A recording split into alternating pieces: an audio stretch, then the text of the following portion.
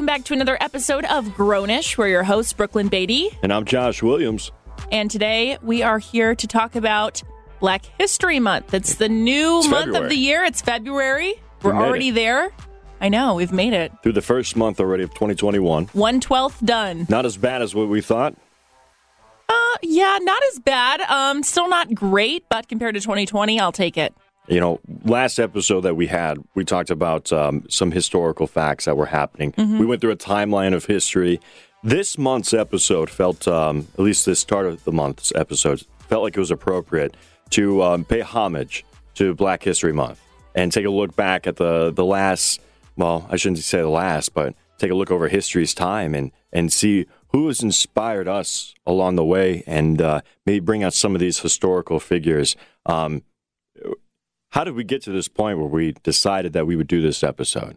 I think it really came to fruition. We were talking about Kamala Harris becoming the vice president. Right. So then we were talking about people who inspired us, talking about not only the first female vice president, but first woman of color in any sort of office, you know, that high up. Yeah. So we were talking about that, and then we kind of started brainstorming about, we should talk about Black history in its entirety. Well, February's coming up. Let's do it now.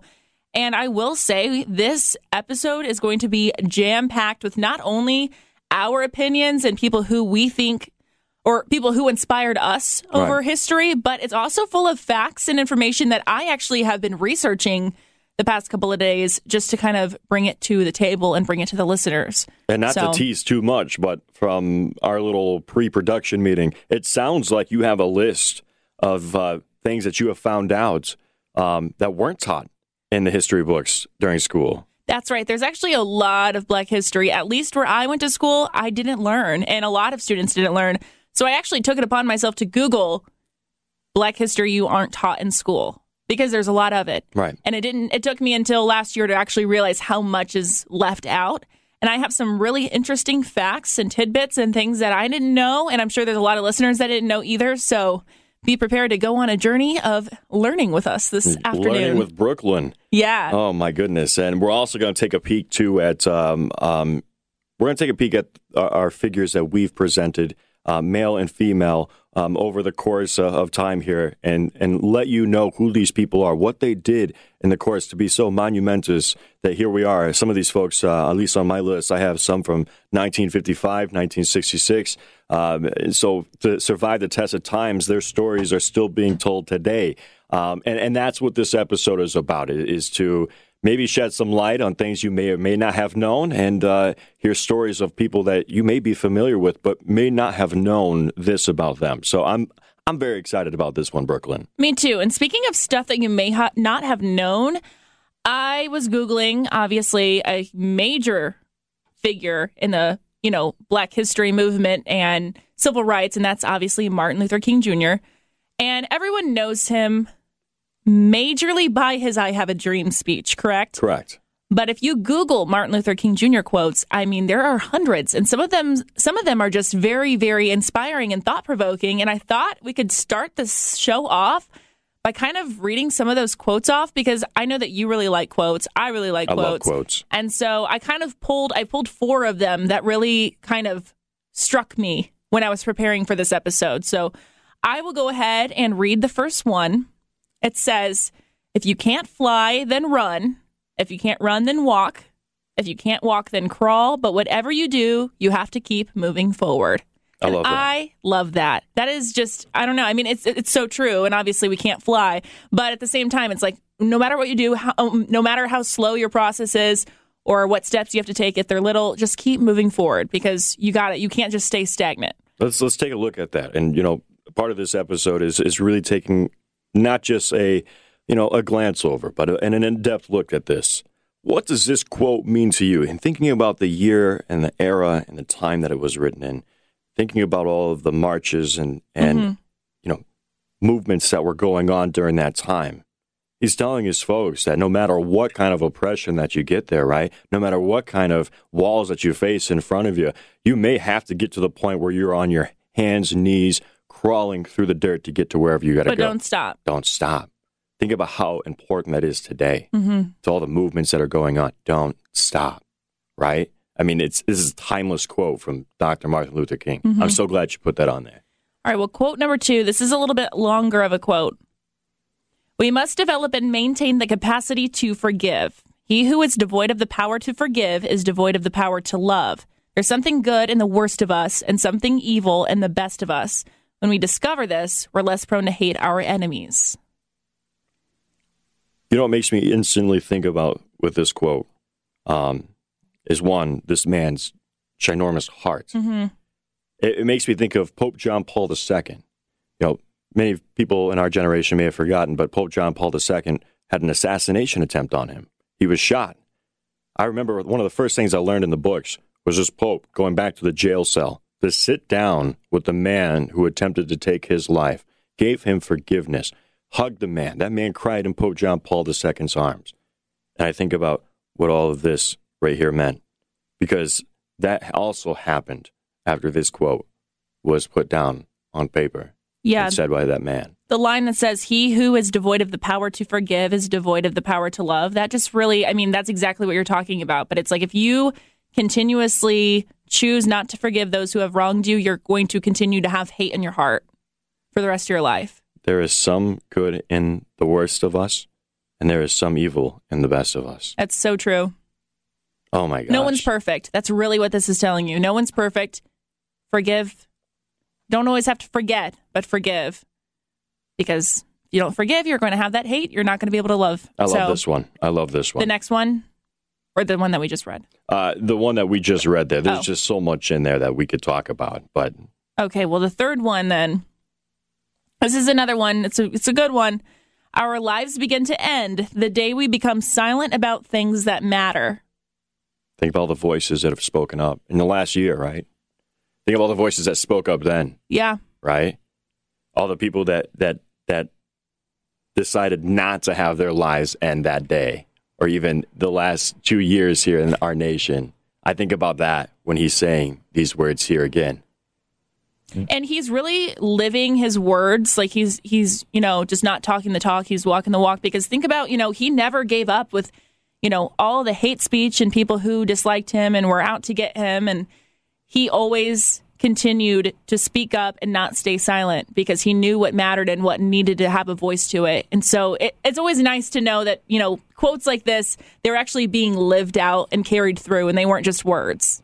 One of the things, too, that strikes me about Dr. Martin Luther King is when he was jailed and arrested, and I believe it took the hands of John F. Kennedy and Bobby Kennedy to help free Martin Luther King from jail. And you just think about all the perseverance that man had to possess to still continuing putting God's work into existence with all of these words that he's putting into the universe. Mm-hmm. We talk about talking things into action. Here you are. This man had all the reasons to stop, and he wouldn't. There's so much we could talk about. He's so inspiring. Well, last quote I have listed, and this one struck me because we've talked about this before, about taking small steps, and not everything has to be a leap, but you have to build yourself up. So the quote is, if I cannot do great things, I can do small things in a great way. So if you can't do something major and great and make something happen immediately, if you do small things in a great way, it's eventually going to lead to a great thing, right? Building blocks. Exactly. Right. So he was saying the same thing that we've been saying the past few episodes. I feel like we've talked about that a couple times now. Yeah. But it's something we're still I had to mention that. Keep talking about it. I mean, of course. Absolutely. So those are our Martin Luther King Jr. quotes. But trust me, if you like these kind of quotes, just Google MLK Jr. quotes. And there are, I think, the website I was looking at to find these ones, there were 120 of them. Just Martin Luther King. Just Martin Luther King quotes. That's and incredible. So I took 4 that struck me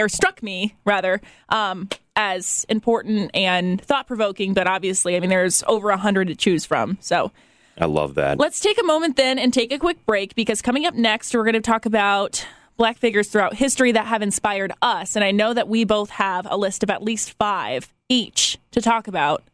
By the way, before we do take a break, I want to implore all of you who are listening or who will listen to this episode, if you've never heard the Martin Luther King I Have a Dream speech, please do take a moment this month and listen to it. Take 20 minutes out of your day and listen to this. And I promise you, if you really truly listen to these words, you'll walk away with something. And it's beautiful.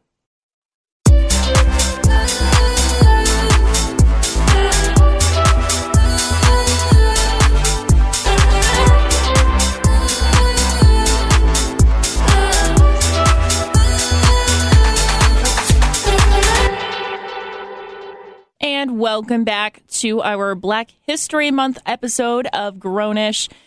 Now we're going to talk about some Black figures that we have found to be very inspiring, whether it was from the past, the present, anybody in between. And I don't know if you want to go first and name one of your figures that you wrote down.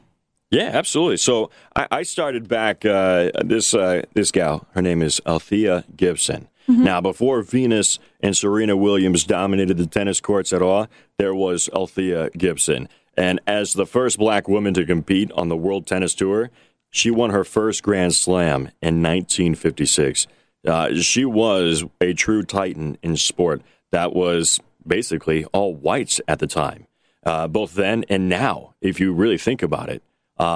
In total, she racked up 6 Grand Slam single titles. After her retirement, she went on to become the New Jersey State Commissioner of Athletics before taking a position on the Governor's Council of Physical Fitness for many years. Althea was one of those trendsetters back in the day who kind of paved ways for like girls like Venus, Serena Williams, and so much more to come to say, hey, this isn't just a white sport. We can play too, and we're pretty good at it. And it came in, and they did their thing. And Althea Gibson, she's got to be one of those girls that will always go down in the history of time there. Well, props to Althea. I know. I love that name, Althea. Me too. That's so unique, but it's beautiful. It's a beautiful, old-timey name. Well, I also have another athlete that I want to mention, which was crazy that I'm bringing up athletes, if you know me. But if you know anything about her. I found this girl, and I honestly feel bad because I didn't even know who this was until I was doing research. But I thought I needed to mention her. Her name is Allison Felix. Okay. She's a track and field star, and you know why she's amazing is... Why's that? She broke Usain Bolt's record for the most ever gold medals won at a world championship. No and way. What frustrates me is I know who Usain Bolt is, but I've never heard of Allison Felix. She has 13 gold medals in track and field, and she's a 4-time Olympian.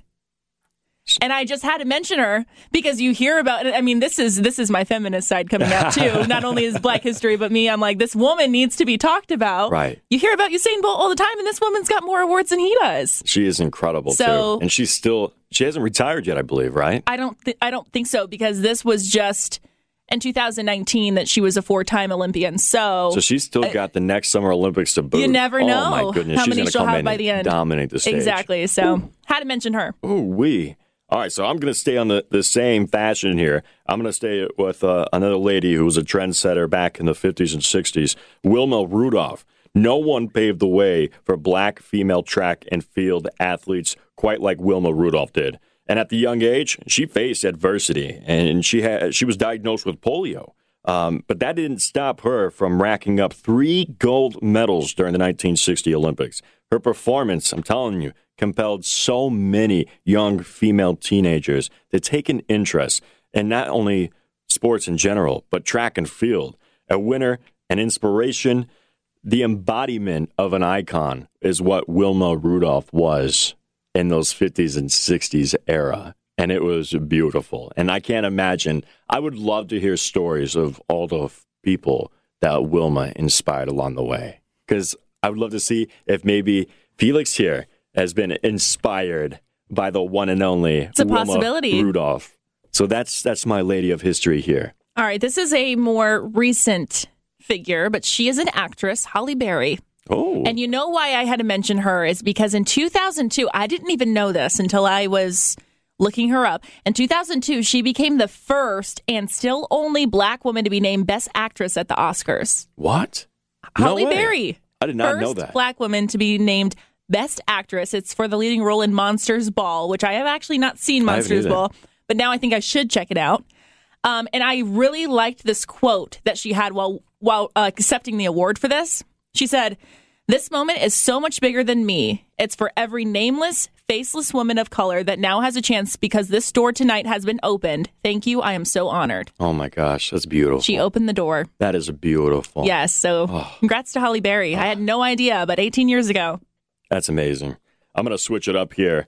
I'm going to still stay with sports, but go back to the Olympic stage and something that happened in 1968. This was huge. John Carlos and Tommie Smith. And if you don't know, usually the Olympics are a time when all the world's problems cease to exist, at least for a short moment in time. But after winning the gold and bronze medals for the 200-meter dash, John Carlos and Tommie Smith, they used their time at the podium to address an issue that would not go away. The racial injustice blacks were facing here in America. And with a simple Black Power salute, Carlos and Smith, they were immediately suspended from the U.S. Olympic team and received death threats once they returned home.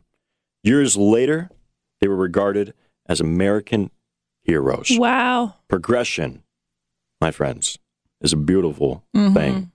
Death threats. Unbelievable, though. Yeah. To take that moment in time, to put your fists in the air like that.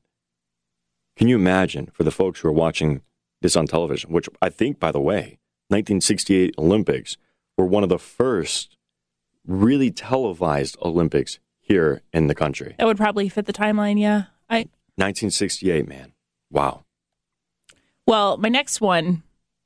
Have you heard of the shows? I'm sure you have. Grey's Anatomy, Scandal, and How to Get Away with Murder.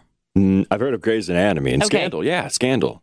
All right. Well, Shonda Rhimes, she's a producer, screenwriter, and author. She has produced those shows. And with Grey's Anatomy, she actually was the first black woman to create and produce a top 10 network series. What? And everyone watches Grey's. I've actually never seen it, but I feel like that is one of the shows that you can bring up in almost any room and somebody is like, oh, I love Grey's Anatomy, right? Like I feel like everyone knows someone that's obsessed with that show. Somewhere, somehow. Shonda Rhimes, yes, she produced it. She's the first black woman to create and produce a top 10 network series. And I had to mention this because we've been watching this show, Bridgerton. She recently signed a multi-year $150 million deal with Netflix, and she's developing 8 new series, including Bridgerton. So this woman not only has all these other shows under her belt, she's producing 8 new shows, including one that is super popular right now and everyone can't stop talking about. Oh, my gosh. I know. So I'm really proud of this lady. I'm excited for that. I know. So, and that's the thing. It's like, I know you and I have both watched this show. Yeah. It's incredible. If you haven't seen it, watch Bridgerton. I will say the first episode, I wasn't so sure about it. You're going to have a clue what's going on. It's set in old, English times, and they speak with a heavy accent. And I was like, I don't know if I can do this. But the more I'm wrapped up in it, I can't stop watching it now. But if she is involved in that show and she's got 7 more coming, I can't even imagine how great they're going to be. They're going to be incredible. Because Grey's, Scandal, and How to Get Away with Murder, those are all super popular shows as well. So this lady is definitely doing what she's supposed to be doing out here in the world. I love it. Yeah. I love it.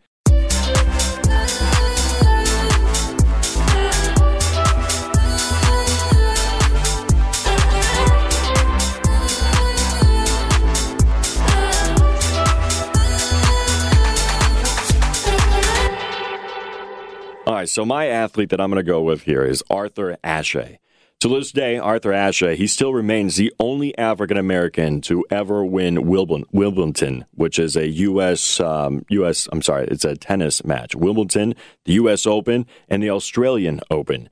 Some folks might think that his contributions on the tennis courts were only just the beginning, though, of this man's impact on the world.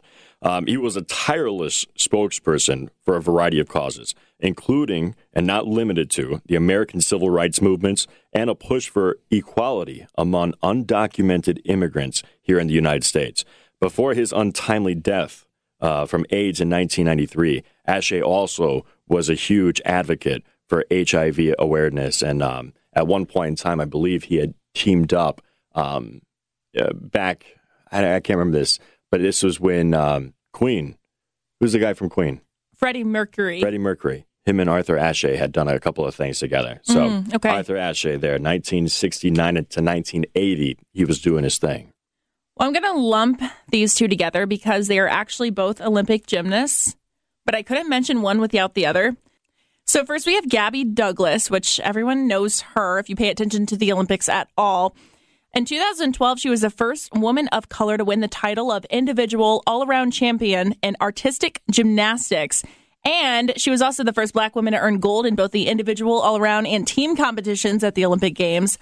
And then there's Simone Biles, who also is an Olympic gymnast. And this was what she was notable for, the first female gymnast to win 3 world all-around titles in a row. She was the most decorated American gymnast with 30 total world and Olympic medals. And she won the most world championship medals by a woman gymnast in history, 25 of them, including 19 gold. So these girls have been out there putting in work in the Olympics. And like I said, if you've been watching the Olympics at all in the past couple of years, you definitely know who they are. That's outstanding.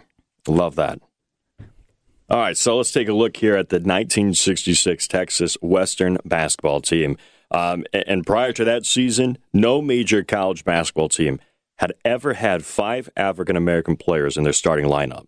But that unheard of squad pulled off something of a miracle that year.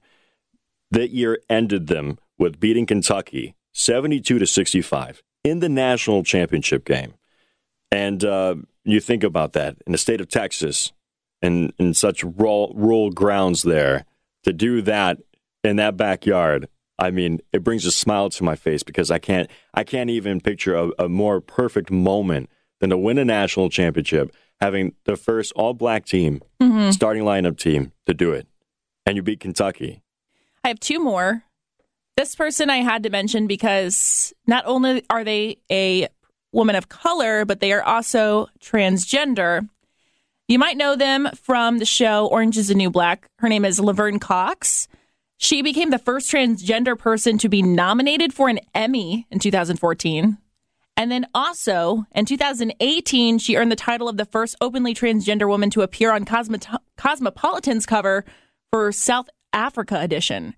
I don't know if you've ever seen her in any shows, but she's amazing. But she's always been very open about her supporting the LGBTQ community, open about her transgender journey. So not only is she a woman of color, but she's also been killing it in that category as well. So I couldn't go without mentioning Laverne Cox.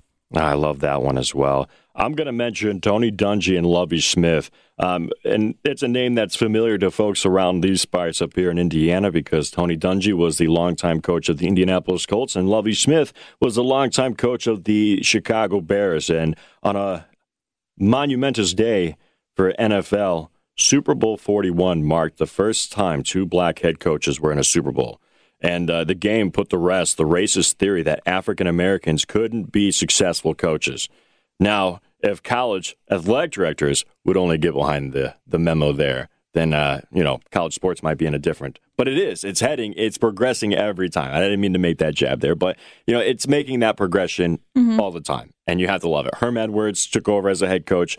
He was a long-time, black coach in the NFL. He took over the Arizona State program out there. So, but Tony Dungy and Lovie Smith, I remember 2006 watching that Super Bowl, and I guess it would have been February of 2007, but that 2006 season, watching Tony Dungy and Lovie Smith go at it in Miami for the first Super Bowl ever that featured 2 African-American head coaches. And it was just... That's incredible. It was one of those... I can't believe I left out that moment in our historical timeline, but I didn't feel right to put What year was this again? This is 2006. Okay. 2007. Because they always played the Super Bowl the February after the season. So it's weird. That is incredible. Yeah. And it really wasn't that long ago. No. We're not even 2 decades removed yet. No, we're not.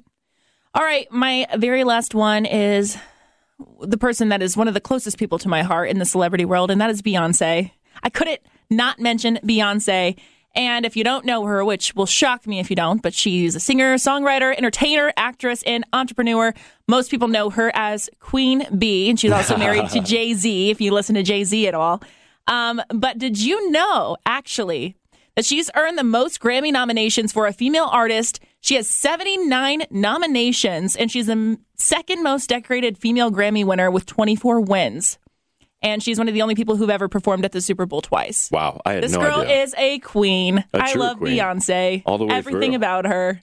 From her start from Destiny's Child all the way to where she is now. And she is definitely one of those people who are very vocal about, the Black history. And, just everything about her is so inspiring to me. So, Queen Bee, we love you. Gotta love Queen Bee there, man. That just threw me on a nostalgic throwback from those days of Destiny's Child to where she is now. Yes. My last one that I'm going to talk about today is Hank Aaron. He was a baseball player from 1954 to 1976, and obviously, he just passed away recently. Hank Aaron faced everything from simple racial harassment to all the way at the other end of the spectrum of death threats. He went on to a very successful career in both business and baseball after he retired.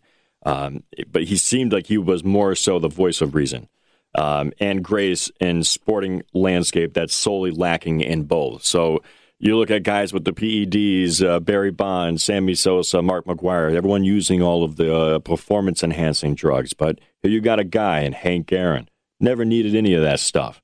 But yet he's number 1 in career RBIs, which is run batted in. He's number 3 in career hits. He's number 2 in career home runs and number 4 in runs scored. And again, this man played his last bit of baseball in 1976. So for those records to stay where they are today, you better believe your bottom dollar down that this guy is the greatest baseball player ever to have lived, at least in our time frame and age. And of course, he passed away, this year. So rest in peace, Hank Aaron.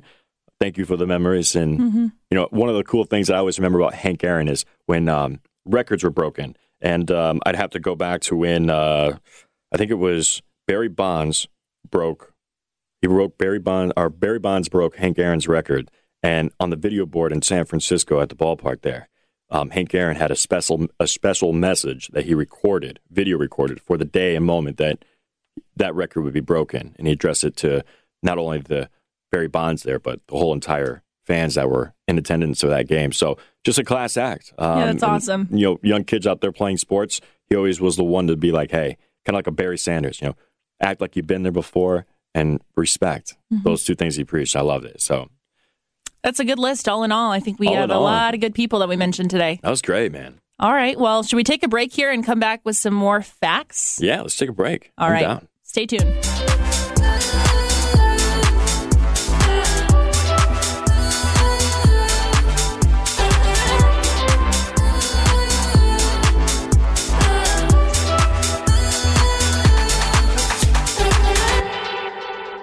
So there's a study that was released in 2015 from the National Museum of African American History and Culture and Oberg Research, and they found that on average, get this, only 8 to 9% of history class time in U.S. schools is actually devoted to Black history. That's sickening. It's sickening, but as sad as this is to admit, I wasn't that surprised either. No?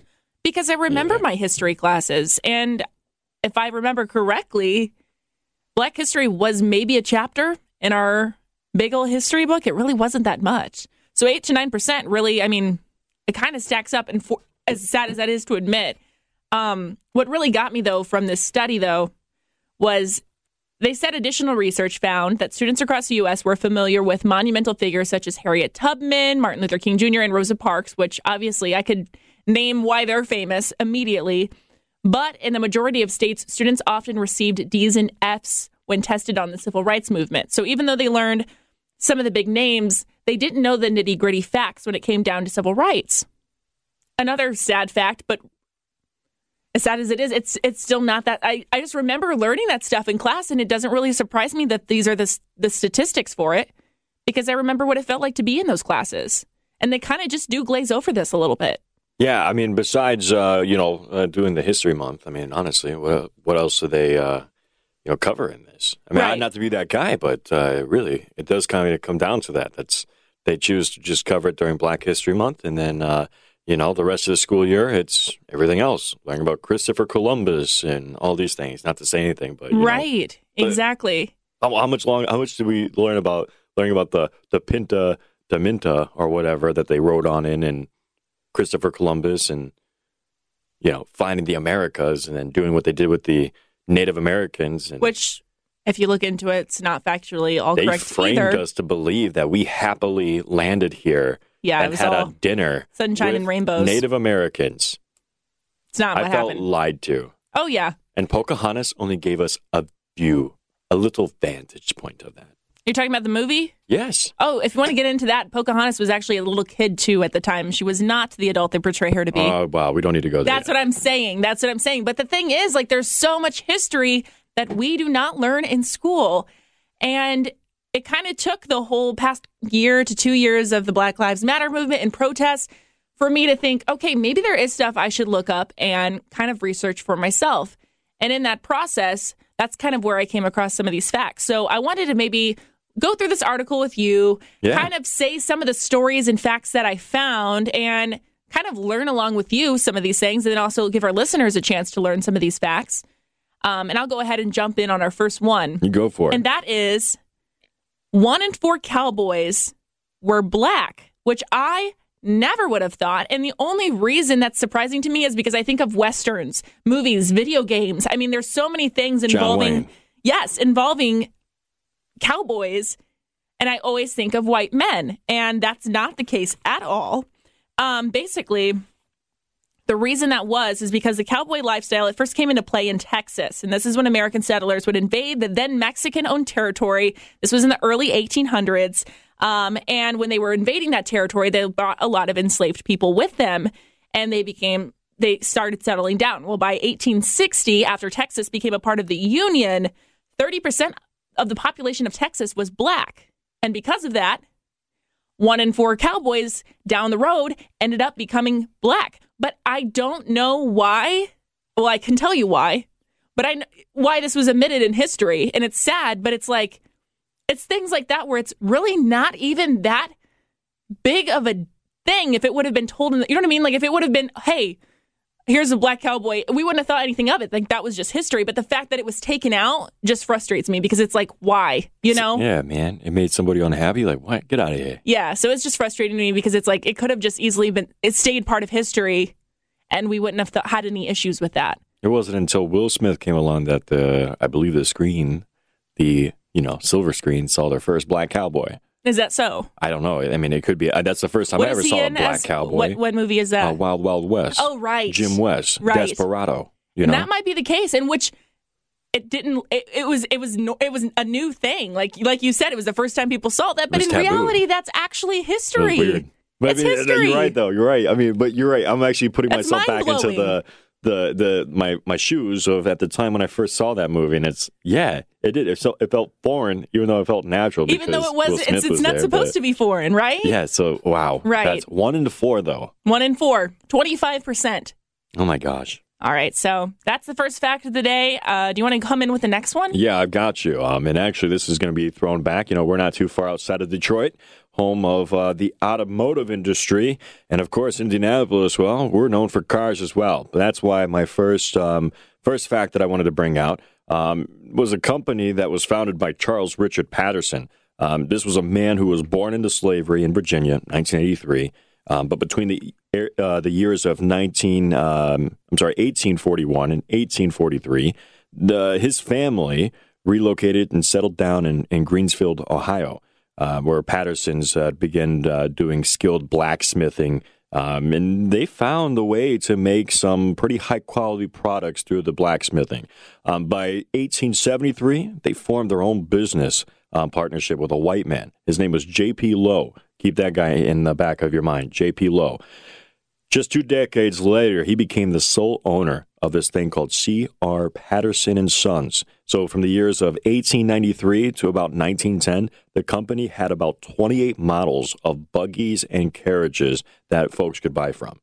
Patterson died in 1910. His sons, Frederick Patterson, he took over the company, transitioned it into from horse carriages and eventually all the way into Patterson Greenfield automobiles. So they basically made the transition from the turn of their own century, right, of having horse carriages and things like that, now to making automobiles. Frederick, which is Charles Richards Patterson's son, he eventually was the leading figure in his own rite of passage. He was the first black man to play football for the Ohio State University. And the company gained success and great pride with the automobile, which was originally listed, and get this, $675 is how much it would cost you to buy a brand spanking new C.R. Patterson model car. Unbelievable. You could go out and buy one today. Yeah, and that's crazy. To this day, C.R. Patterson and Sons remains the only black-owned and operated automobile company in the history of America. You know what I find really cool about this story is not only are they the only black-owned and operated automobile company, I mean, that's amazing in itself, but then also his son becoming the first black man to play football. It's like they were breaking barriers all over the place. It's amazing. Yeah. It's a family of literally trendsetters, which is incredible. Okay, so this next one is probably one of my favorite stories within this article because it's kind of pertinent to what we're dealing with in the world right now with coronavirus and vaccines. So as we all know, like the whole vaccine movement's happening right now. We have all these companies competing for the best COVID vaccine. Well, I don't know if you know this, but vaccines probably would not even be a thing, or they would have developed a lot differently than they did if it wasn't for a slave from the 16th century. No way. Yeah. So his name was Onesimus. And basically, in the early 16th century, he was sent from Libya to Boston to the Puritan church minister Cotton Mather. And during his time as a slave, Onesimus told Mather about a centuries-old technique of inoculation used in Africa. So listen to this. Tell me if it sounds familiar. He described how Africans would extract materials from an infected person, then scratch it into the skin of a non-infected person to create a system of immunity, just like we do with vaccines today. Well, because he was a slave talking to a white man, the white man took that information then and convinced a doctor in Boston to experiment with the technique when a smallpox epidemic hit the area in 1721. So we can really thank Onesimus back in the 16th century for bringing the idea of a vaccine, what they called inoculation in Africa, to the United States, and thus creating what we have today. People dealing with vaccines, even Moderna, Pfizer, all of that, it all started back then. I find that truly incredible. I had never, ever heard that until today. Wow, I never have heard that either. That's incredible. It all started right there. It did. Our next moment in history here, at least one for the record books here, Bessie Coleman. Her brother was a World War I pilot. One of the first pilots in France over there came back home, and Bessie Coleman, when she started hearing stories of these female pilots in France, she knew that there was only one thing that she wanted to do with her life, and it became evident, at least from the things that we've read. However, in that time period, though, in this day and age, this is somewhere around 1911, 1920s, in that decade there, aviation programs, they wouldn't accept her. She was a woman. And an African-American woman, nonetheless, and a Native American woman on top of that. So if the first wasn't enough and the second wasn't enough, add all three of those on top. So instead, you know what Coleman did? She took off for France. And in 1921, she attended the Cardone Brothers School of Aviation. She became the first African-American and Native American woman to pilot an airplane. She became famous for her flight tricks. She included making figure-8 patterns in the sky. Coleman, she became widely popular and toured the U.S., giving performances, lessons, and the best part of all, she was being an advocate, encouraging African-American women to fly. That's awesome. Yeah. Another person I'd never heard of, but I'm glad I heard about. Let me see where I was now. Oh, okay. This one I wanted to mention just because I feel like I've actually did learn this in passing, but I didn't realize, I guess, how big of a movement it was. So during World War II, historically black universities and colleges, they were a place for refuge for persecuted Jews seeking asylum from Nazi Germany, which I think I might have heard in passing. But what I didn't know was, so it says, despite the fact that the government attempted to limit the success of Jews, administrators at historically black universities and colleges worked to hire and save the lives of 50 Jewish scholars. And it just makes me think how much information, knowledge, history would have been changed or altered had they not saved those 50 scholars is just, I mean, it's one of those things where obviously everything happens for a reason and you can't go back and change things. But it's just incredible to think how much knowledge was gained and saved by them doing that. And, you know, it's two different persecuted groups of people. You have African Americans, you have Jewish people, but to think that they came together to help one another out during times of struggle is just so amazing to hear. Absolutely. We're going to take a look at another inspiring lady. Katherine Johnson, this West Virginia-born native in 1918, she excelled in mathematics from a young age, but she got to skip several grades throughout primary school. And Johnson, of course, the native of West Virginia, attended West Virginia University. She was handpicked from a handful of students, and by a handful, I mean 3 black students, and the only black woman to attend WVU's graduate program. And in 1952, she began working for the National Advisory Committee for Aeronautics, which is the NACA, which slowly transitioned into the program we know today as NASA. There, she worked on an investigation of a plane crash, and she got to analyze the date from the flight tests and help kind of pinpoint the time span that this crash happened, which obviously is part of the investigation that NTSA, would go through in now's time. When the Soviet Union satellite Sputnik launched in 1957, Johnson made that transition into mathematics for space travel and became part of the Space Task Force, which was the first official move into space exploration. Johnson, she co-authored a report laying out the equations needed for orbital space flight and became the first woman credited as a research author for the team. Isn't that just incredible? She was out there doing the thing. That's amazing. In 2015, President Barack Obama awarded Johnson with the Presidential Medal of Freedom to honor her contributions. And she was the subject of the 2016 movie Hidden Figures, which dramatized her for her work in space agency. That's so cool. I know. Absolutely. So if you didn't know who Katherine Johnson was before, now you know. Okay, so this one definitely makes me a little bit emotional because I realize the meaning and why this happened. But basically, we all know who Rosa Parks is. She's one of the first people you actually do learn about when you are studying Black history in school.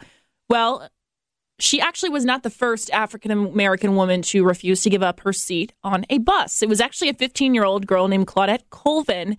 She did the same thing, and there were actually several black women who did the exact same thing before Rosa Parks. So, I'll take you back. On the same bus system in Montgomery, Alabama, Colvin refused to give up her seat to a white passenger. This happened 9 months before Rosa Parks did the exact same thing. Like Rosa Parks, she was escorted off the bus by 2 police officers. She was arrested. She was hit with a fine. But Colvin did not even stop there. After everything happened, she went on to be one of the 4 women in the Browder versus Gale court case, which ultimately overturned bus segregation laws in the state of Alabama. And Josh, I know that we kind of looked into this a little bit because I was asking myself, why then was it not about Claudette Colvin? Why did we learn about Rosa Parks? Well, it's widely believed that Colvin didn't receive the same attention as Miss Rosa Parks for a couple of different things. One, it said that she didn't have good hair. She was not fair-skinned. She was a teenager, and she got pregnant. The leaders in the civil rights movement tried to keep up appearances and make it to be the most appealing for protesters to see, the most seen. Yeah. I don't even really have anything else to comment on that. I think it's just worth noting. It's pretty self-explanatory where it was at. Yeah. Exactly. Unfortunately. Do you want to go on with the next one on your list? Here's one that we can talk about. I learned about this, and this is one of the first things that I learned when we started diving deep into this. But in 1906, there was a district of Greenwood in Oklahoma that was developed on Native American territory. It quickly became settled by Black Americans. Oklahoma was kind of seen as like a sort of a safe haven for Black Americans looking for work. And after the Civil War, almost 50 Black townships were formed throughout the states. Greenwood in itself became one of the wealthiest Black communities in the U.S., and a number of Black-owned and operated businesses, restaurants, hotels, movie theaters, shops, banks, and hospitals, they were all set up by Black entrepreneurs. The community in itself was operated as a self-reliant area. The Black business owners, they often would pool together their resources to uplift others who wanted to start their own companies. What does this sound like to you? Kind of sounds like Wall Street. Yeah. Right? It's just very community-based, though. This was the first This was Black Wall Street. But during a period of a horrific racial violence, members of the Ku Klux Klan attacked Greenwood and left hundreds of black people dead and thousands of homes destroyed.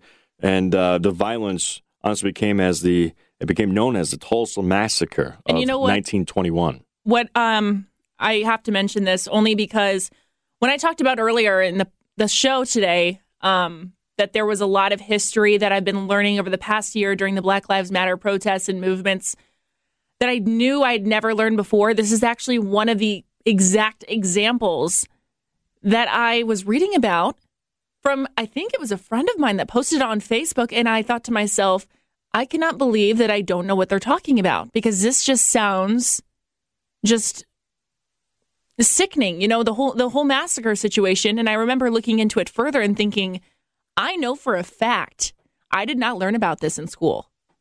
No.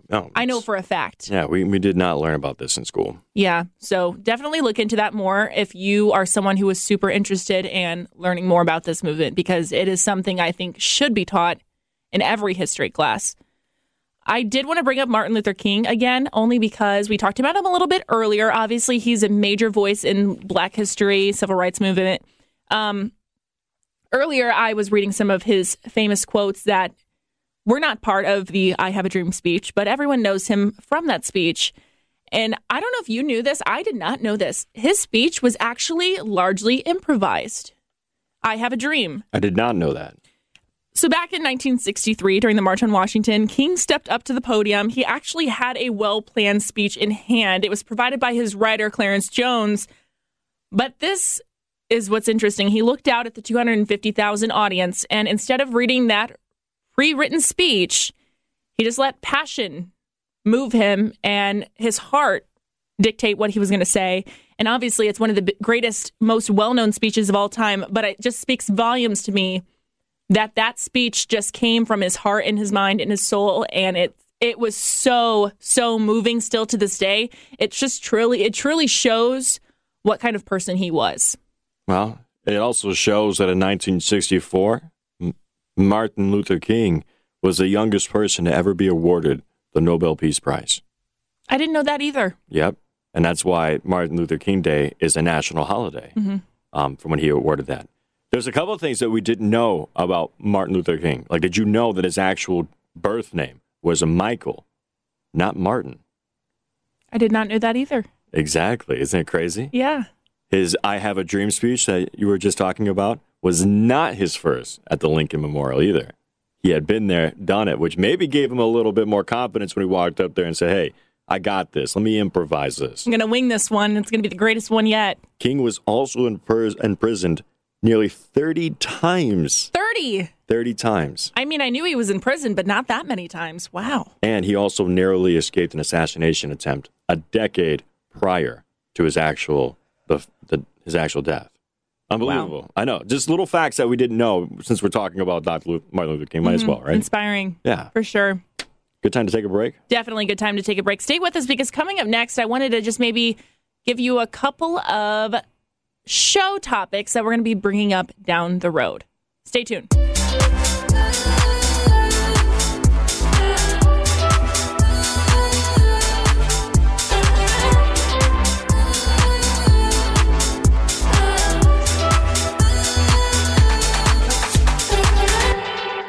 And welcome back. I wanted to take a quick second to mention some episodes that you can look forward to down the road, because I think I mentioned this maybe an episode or two ago. Josh and I did sit down and kind of plan out the next few months, even honestly, some episode ideas all the way through December of 2021. You're stuck with us for a year at least. Yeah, you are. At least. We'll probably renew a contract before January of 2022. But we do have some episodes planned coming up in the next couple of weeks that I think are going to be pretty fun. And the next one that's going to be released on February 8th, we're heading into Valentine's Day, ladies and gentlemen. And I know Josh kind of has a bone to pick with Valentine's Day. It's not that I have a bone to pick with Valentine's Day. I get the holiday. I understand it. But with everyone else being so like vomiting over this holiday, I would like to actually be the one to highlight the vomit instead of the holiday that it's vomiting on. So that's what we're going to be doing. Exactly. Exactly what he just said. Prepare for that episode. The unhappy Valentine's Day special. So that's coming up next. We're gonna talk about a couple different books that both of us really like. There's one book in particular. It's called 101 Secrets You Should Know in Your 20s or You Should Learn in Your 20s. Something like that. I read it a couple years ago, and I actually gave it to Josh to read now because I thought that book would bring a lot of topics for our show because obviously we're grownish. We are learning new things. So we're going to take an episode just to talk about that book in particular and things we can learn from it. And we all know Josh is obsessed with Matthew McConaughey and his book Green Lights. And I am guilty as charged. We've got to talk about that, too, in more detail, because you've had a couple times where you've mentioned some quotes from the book or things that have inspired you, but we've got a whole episode called Green Lights that's coming up here in a couple of weeks. I'll never look at a traffic light the same way again. It's a green light. Like, when I hit a red light now, I'm wondering, is that a sign? Is life throwing me a sign right now? Like, what is this pausing me for? What is it stopping me for right now? Mm-hmm. Mm-hmm. I'm looking at red lights, yellow lights, and green lights a whole different way now. All right. All right. So, I don't know about you, but I think we've got some good topics coming up in the future. Some fun stuff. Great topics. I'm really excited for the Unhappy Valentine's Day when we get to highlight some of these horror stories of Valentine's Day, worse Valentine's Days, gifts, cards. Remember back in elementary school? Oh, my gosh. What is the most awkward Valentine's Day card that you received? And you had to turn them down. I'll have to think about it for a while. Obviously, I'll have it by next week, but I've got some thinking to do, and I can't wait to hear your takes on all of this because I feel like you're even more passionate about this than I am. I'm passionate about being unhappy about Valentine's Day. Let's get it. Where can people find you, Josh? You can find me on Twitter if you want, JoshRW_Williams, and on Facebook, Josh Willie Williams. I'm also on Twitter at Radio Brooklyn and on Facebook just by finding my name, Brooklyn Beatty. You can like my page there. And Grownish, email us at grownishpodcast@gmail.com. Find us on Twitter at Grownish Podcast and Facebook, Grownish Podcast. Don't forget Brooklyn's Twitter, though. Radio Brooklyn. Right? Radio Brooklyn. Yeah, see, Radio I'm also Brooklyn. on TikTok, Radio Brooklyn, if you want to find me there. Did I say Tinder or TikTok? I think you said Twitter. I'm not on Tinder, okay? She's not on Tinder, folks. No. All right. Well, good show. That was fun. Excited to talk to you guys next week. Absolutely. Have a good one, folks. We'll see you then. Podcasts by Federated Media. Podcasts by Federated Media.